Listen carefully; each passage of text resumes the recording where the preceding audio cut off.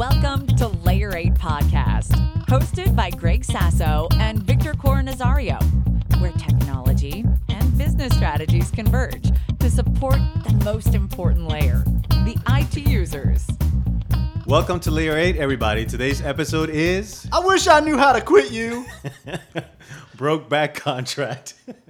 So why don't we talk about this episode today, Greg? What are we talking about? Oh, my God. In this episode, we're talking about having caution when signing contracts, specifically when it comes to telecom companies. Oh, man. And we have a few experiences with that. But before we start talking about that, we want to tell you a little bit about why we wanted to make this show. So go ahead, Greg. Well, I think it starts from, the people we're talking to right now are the technicians that have moved up into a management level position. And, when you're a technician, you're just dealing with hardware, software, fixing problems and everything. Right. And also, in that world, it's a little more black and white, right?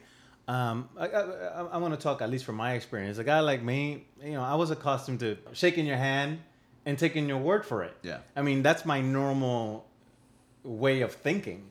And when you get into this world, it's something completely different, right? When you have a contract that the service order is 1 page and the terms is 50 pages. Yeah, you start to get, almost even overwhelming of, I went, again, from having to fix an Exchange server to, now I got to sign a contract worth maybe, thousands, hundreds of thousands, or maybe even millions of dollars that I'm now responsible for. Yes, for multiple years. Right. And it can be a little overwhelming to someone that's not used to or doesn't have that skill set. And what is it? The Lion in the Wizard of Oz? Be afraid, be very afraid. You should be. I mean, really, you don't know what you don't know. Yeah. And when you get into these things, for the most part, I would say, and I'm an optimist, I would say that 80% of the companies out there, they're square dealing. They're trying to do the right thing. Maybe Greg would say 60. And I'm the opposite. I'm more of a pessimist. But this is just, I don't know, my upbringing or whatever, but I'm always a little distrusting of people. Yeah, now that 20% can really mess you up. Oh my God, yes. Yeah. And like I said, it's you just need to learn that, when you're looking at a contract, if you don't understand it, it's having even the ability to talk to the CEO or whoever's your legal counsel. If you don't know, then ask the CEO or your boss and work it up the chain saying, I'm not comfortable signing a contract. I've never looked at it. I need help. It is, then when you get into legalese, that's just a whole other beast in and of itself. Right. But it's at least looking at the base terms to say, this is not what I want. Just because the vendor says you need to sign a 10-year contract, you really don't. It doesn't mean that you have to. And you get into other things about negotiation and all that, and maybe we'll talk about it a little bit here. But we think the more important things are dealing with the contract itself for those techs out there. And really also for upper management, because you might have, if you're a 30-person company, you might have a tech that was a system administrator last year and now he's a manager, but he needs help or she needs help. And the executives also don't know telecom unless they're in telecom. And it should be working as a team, again, that you bring to the table of what do you guys need to run the technology piece. But then from the other side, you have a little bit of you, but really the management telling you, no, this is not a good contract and getting you the tools to actually make that determination. Right. Especially on these multi-year ones, because it's not like you're buying a computer and you're dealing with a warranty on one computer. Big deal. That's nothing. Right. Well, and also in saying that, another thing is that the human behavior part of it. You guys know you can mark up contracts if you want to. Now, the other company doesn't have to accept it, but if you don't like the contract the way it is, you can mark it up and say, I will sign this version of the contract. In the stories that we're going to talk about, get in a little bit into that. And again, the contract was written by the vendor to protect the vendor. They always put a little verbiage in there that looks like it's protecting you. But, for the most part, it's really protecting them. They want to make sure that they're going to get their money due. Because one thing in their most contracts, although I have seen a few, most contracts don't really have an out clause. It doesn't matter how bad they screw up, you're stuck with that contract. Whereas some vendors will allow an out clause. And in addition to that, Victor and I, at a previous job, we ran the IT consulting practice, and we allow people out at any point in time. As long as they paid us what we were due at that point, even if it was a year contract, if they said they weren't happy with us, we'd obviously try to fix it. But if we couldn't, you know what? We want you to be happy. Go ahead. We're going to let you out, whatever, end of this month. We asked for the chance to fix it. It was all about relationships. And what that brought forward was things like, I remember we had a client that changed to Macs. We didn't support Macs. I asked her for a couple of weeks, just talk it over to Greg, see what we could do. And if we could do it to give us like a month or two to ramp up, she actually gave me that chance. And then in the end, I told her, you know what? We can't do it. We looked at it in terms of our model and the money that we can make at this, and it's probably not worth the investment at this point. But please keep us in mind for later. This was like 8 years ago. I still talk to her. She still tries to send business my way, even though I'm not doing this anymore. I kept that relationship. So it's very, to me, when you deal like that with your clients, and this is what happened with the telecom companies, they didn't deal with us like that.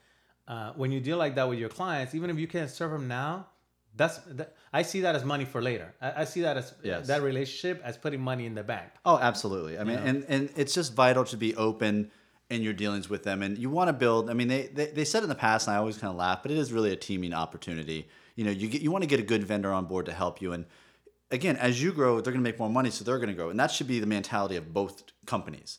Right. It's not that, hey, I want to make a deal and then just move on. It's I want to make a deal and stick with you guys, because it's hard to switch companies and vendors, in particularly, you know, telecom and ISPs. Right. So if they're a good vendor and they give you good pricing, stay with them.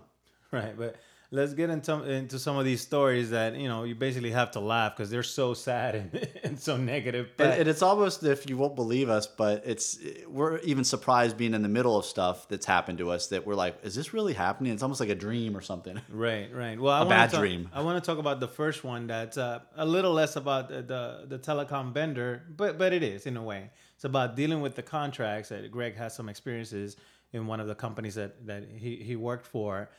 And he was talking about marking up contracts and getting some help. So can you talk about that a little bit, Greg? Which contract are we talking about here? Just telecom contract at one of the firms that you worked at, and you were trying to tell your boss that you maybe needed a lawyer to talk to us about it. Oh, is it the multi-year one? Yes. Yeah, I mean, they kept coming back to me, wanting me to sign a multi-year contract. I think it was 3 to 5 years. Yes. And I was just like, you know, this is just not going to happen. I was like, I'm not going to sign one. And they're like, well, we get a cheaper price. I'm like, it doesn't matter. I said at most I'll sign 2 years. But even then, I didn't want to sign a 2-year contract. And then this particular vendor, you know, I kept pushing back. They decided to show up to my office unannounced. And, you know, I couldn't take the meeting. I was in another meeting. I couldn't take it. Well, they went back to their office. The flip side of this is that the company I was at was actually trying to do business with them on a different venture. Like, we were a CPA firm trying to, you know, do their books for them. So when the sales rep from that other company comes back to his office, he told the president that I just blew off a meeting. Oh, come on, man. But he brought donuts. Well, he did bring donuts, but he said I blew off a meeting. Well, at that time, I didn't know this. Then I get a call from the CEO of my company saying, you know, I need to come into his office. And he's like, you know, what are you blowing off meetings? We're trying to get this business. I'm like, what are you talking about?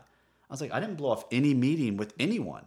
And he told me, I was like, listen, the guy just showed up. I was in another meeting that I already scheduled. I didn't know he was going to show up. Well, he then grabs the phone and calls the president of the other company. And the guy saying, well, my guy said, I'm like, and I'm standing, I'm like, listen, that didn't happen. He showed up unannounced. I had another meeting. I can't jump out of that meeting to talk to this guy that was unannounced. And, you know, okay, then the conversation ended and I told the CEO of my company, listen, I didn't blow anything off. He's like, don't worry about it. That's fine. And we moved on from there. That instantly, this guy did not get my business after that. Not that I was even going to in the beginning, but I was just so turned off by this. It was high pressure sales, and I'm like, that was just weird. Well, and at that point, you don't trust him. He could be trying to sell it to you for free. Doesn't matter. Yeah. And when he called in the future, I was just like, you know what? I've made my decision. I'm going with the other provider. And I told the CEO of my company the reasons behind it. And I was like, the other company actually did have better pricing at the time. And I trusted them, honestly. And I didn't want to deal with this guy. This was ridiculous. This was a salesperson that was supposed to be the best experience of a new relationship. Whole thing, right? Versus he's going to throw me under the bus when I didn't even do anything wrong and lie. Well, that's the romance piece, right? Yeah. That's wine like me, dine me. I mean, come on now. Yeah. If you're dating a guy and you know, everything's cool or whatever, and all of a sudden the waiter spills some water, he explodes and slaps him around. Run. Yeah. Guess what? He's gonna say he's sorry for the bad experience that night or whatever. That probably means that he's gonna slap you around later too. So run. Was the same thing was with this guy, right? Like, you're doing that now? You're trying to go around me? I'm the IT manager, the IT director. I'm telling you what's going on. What do you think you're gonna talk to the CEO about? Yeah. Well, it wasn't even that he tried to call. He just lied to his boss. And I guess he had sales quotas, and he was saying that I was the one that was, stopping him from selling. But first of all, I'm the client. So if I didn't want to take the meeting, that's fine. They were literally a stone's throw from my office. So it's not like he drove an hour to get there. But the biggest thing is I didn't have a meeting with him, and he lied about it. Right. So, yeah, that was ridiculous. And the point on that one is, too, that also you wanted to mark up the contract as well. But I know you did this before. And what I wanted to mention to the audience here is that at that point, at least, you didn't have access to counsel as far as I remember. Correct. And you were nervous about it because there's just so much we know. We read it in English. Lawyers have their own little weird language with, double negatives and running in circles around in a whole paragraph that seems like one sentence. And we need that access to counsel to make sure that the contract is legit. Now, if you could get efficient and get it to a point where all your contract legalese looks the same and you tell the telecom company, I want it to look like this, great. But we didn't have that. Well, even then, I don't think that's going to be a realistic version because most companies do want their own, which is fine. But when I asked, again, the CEO of my company, he's like, well, I'll just look at it. And I'm like, listen, I'm not trying to bother you, but also you're not an attorney. I'd like someone to mark. And he's like, no, I'm going to do it. So I sent it an email just because I hate to use that term, but I covered my own ass. I want to make sure that he said it was okay. So if something happened in the future, it was at least, I'd still be held responsible for it, but at least I could say, I asked you to get the counsel and you didn't want me to.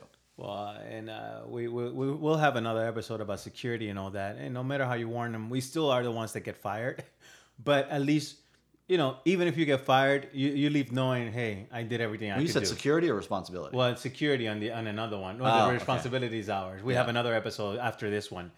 But in the end, you do work with other people in a team or whatever, and they know what you did, and you'll see them again, and they'll know that you were good. So I wouldn't worry I would worry in these instances about being right. And doing your due diligence and making sure that you do whatever you can until you can't. Sometimes the CEO has to be involved, even if it's something simple like this, because if you're dealing with a company that's difficult, then at a certain point, it becomes a legal issue. Yeah. And also just a quick aside from that too, is that getting into policy of, talking to your CEO or your upper management of how do you want me to deal with contracts? Again, IT people aren't lawyers. Business people aren't lawyers. A lawyer is a lawyer. So do you have a policy that you review it and pass it off to the attorney? In an ideal world, that would be great. If I could sit down with the attorney to go through the contract and tell them this is what I need from the technical side, translate that into legalese for me and put it in the contract, or make sure that's what the contract currently says. Right. Now there we have another story about a very difficult situation that we encountered where we were dealing with deciding which two companies to go with in terms of telecom hosted service. But we got into the situation, or at least I got into the situation, where some contracts have been signed already. So I was doing a lot of research about what went on and to find out if I still should evaluate them both and to see what's the best solution here. Mm-hmm. And where I started in this one, Greg, was I have this first meeting with one of the telecom companies that was the one that gave me the hardest time all the way through the process. This would be the incumbent? This would be the person that existingly was giving me service. So the incumbent, yes. And we had signed a contract with a new one already, but the process was held back because there were some issues. So the incumbent sends a sales representative the first week that I pretty much get there. And I tell the person, hey, I've had issues with your sales force, their style and coming to us, because that sales force was the same one I think that Greg mentioned before, I think. Yes, it was. And I told him, I was honest with him. I was transparent. I told him, these are my issues with them. I don't want that to taint my evaluation of the process, but I just want to tell you offhand so you understand and you check it out yourself. Let me know what happened, whatever. This person was completely oblivious about that particular rep, because I actually mentioned the rep to him because it's in his company, so he could check it out. So he told me, yeah, but there were some issues with management. They weren't talking to us. They weren't communicating with us well. And I told him, okay, I'll give you a chance. But I've heard that there were some issues internally, so I want to find that out too. And we always like to, at least me interjecting here, we always like to give the company the benefit of the doubt. Management isn't always aware of a bad employee. So what Victor did, I think, is completely what he should have done was bring it up so they're aware of the situation. And what I would have thought would have happened is he should have gotten a call back from someone higher up, getting more details to figure out what can we do better to fix this problem and make sure it doesn't happen in the future. Well, and what I was trying to find out there, Greg, is this your MO or was this a bad salesperson? Yeah. Which happens. I mean, if you have 100 salespeople out in the field, there's probably going to be a few crooked ones. I mean, but even that, it's not even sales, just technicians, anything. You Right. can't. People always put their best foot forward when you're interviewing. But in the actual work, you have to let people know. I mean, you don't just judge a big company because you had a bad experience with one person. Right, exactly. So, but that was my purpose in saying that, and not to embarrass the guy or anything like that. But whatever. I think that was cool. That meeting was all right. I looked at the contracts that we had with the new company that we're going to, and the solution looked right, very redundant, good technology. The only thing that I didn't like is that it's my system, and the incumbent is a hosted one, so they take care of everything. But at the same time, it was also my lines. A company that provided the lines, it's actually their lines. They weren't trying to, rent them from Verizon and they took over them, which means a big deal in when it comes to fixing stuff, as you know, Greg. Oh, right? definitely. Again, it's where the buck stops. I mean, I don't want to call someone to have them call someone else to fix something. Right. I'd rather them be able to fix it. So it's, again, it should be more rapid response versus, the upstream provider is working on it. Well, that doesn't mean anything to me. Right. So at that point, I present the information to my boss, who's the owner of the company, and I tell him this is what's going on. This is not as simple. Let me dig into this a little bit more. And what I found the next couple of weeks was that we had signed a contract with the new people. We had lines installed, expedited, Greg. So that costs extra too. Oh, yeah. And it doesn't really... Expediting stuff doesn't really mean anything nowadays. Right. There's no guarantee on it. Right, exactly. There's no guarantee, but the guarantee is that you pay more. yeah, you're guaranteed to pay more. Right, exactly. So then what I did was, okay, it's going to cost us this much. I calculated how much it's going to cost us. It's going to cost us around this much to get out of this contract. This is a good solution. And, people keep saying that they have problems with the current provider. And I think part of it was our fault and part of it was their fault. But, they should have done a better job in addressing and communicating. So I said, there's no reason right now that I should back out of the new deal. So I give the courtesy to the salesperson of the incumbent to come in again and talk to me in person. Because I like them to see my demeanor, what I'm about, to make sure, again, even though I don't owe them anything, I want to deal with people with transparency as much as I can without divulging confidential information from the company. Because in the end, I might see that guy 5 years down the road, and he or she, if it was a she, gonna say, I didn't get this contract with you, but you were straight with me. And that's more important to me than really anything else, because in the end, I have to live with myself, right? Yeah. So I brought him in, and I told him, this is what's going on, man. This is the deal that we have with them. I know you think that your system is like the bomb, much better, but I don't think so. I think they're pretty much even, except for the fact that I would maybe lean a little bit more towards yours because it's not my system. But that's it. Everything else, the other one is better. And I already have contracts signed. And we're on a month to month with you right now.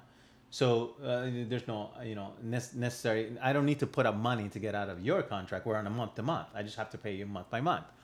He tells me, what if we offered to pay some of the money that you would need to pay if you got out of the other contract? And he presented me a proposal for 40% less a month than what I was paying for a newer system and the same amount of stations with them. This is the incumbent. So at that point, I'm a little wary about that. I think some people might have thought, oh, wow, I'm going to save the company 40%. If you're thinking that, you're wrong. I was looking at it as like, you overcharged me. Exactly. If they're cutting their prices 40% on a whim like that, they're still making a margin. They were making a killing. And again, I'm not against companies making money. That's what they're there for. But to drop it down 40%, that is really, such a significant cut. Yeah, who can do this? Victor and I have provided services to people in the past. If we cut our profit or our margin by 40%, we would be into owing them money. Well, there's several ways that you can cut down monthly prices. What we used to do for managed services is say, okay, you want it to be less? Cut service. You get less services. Yeah. Or you commit to more time. That's different because I am getting something back. I'm getting but sure even then, money. we never would have done 40%, Victor. Yeah, 40%. That's such is insane. That's ridiculous. But because I'm answering to somebody else and I wasn't in on the initial deal, I looked at it as, well, this is a financial impact. I'm going to have to present this. I'm going to have to. So I told the guy, okay, based on what you're telling me, if you could really do this, I'm going to put you in, to compete. And what I did was talk to the new provider and told them, okay, guys, this is what's going on. Without details about what the other guy said, I told them, I need all the paperwork from your contracts and everything that you have on me on the company if we needed to get out. How much would we have to pay you? I got that same day. Listen to our next episode of I Wish I Knew How to Quit You 2 for the exciting conclusion to our story. Thanks for listening to our podcast. You can check us out on iTunes under Prometheus Layer 8. Please be sure to subscribe and rate us. You can also follow us on Twitter at PC Layer 8 Podcast. That's the number 8. Make sure to tune in next Tuesday for an exciting new episode.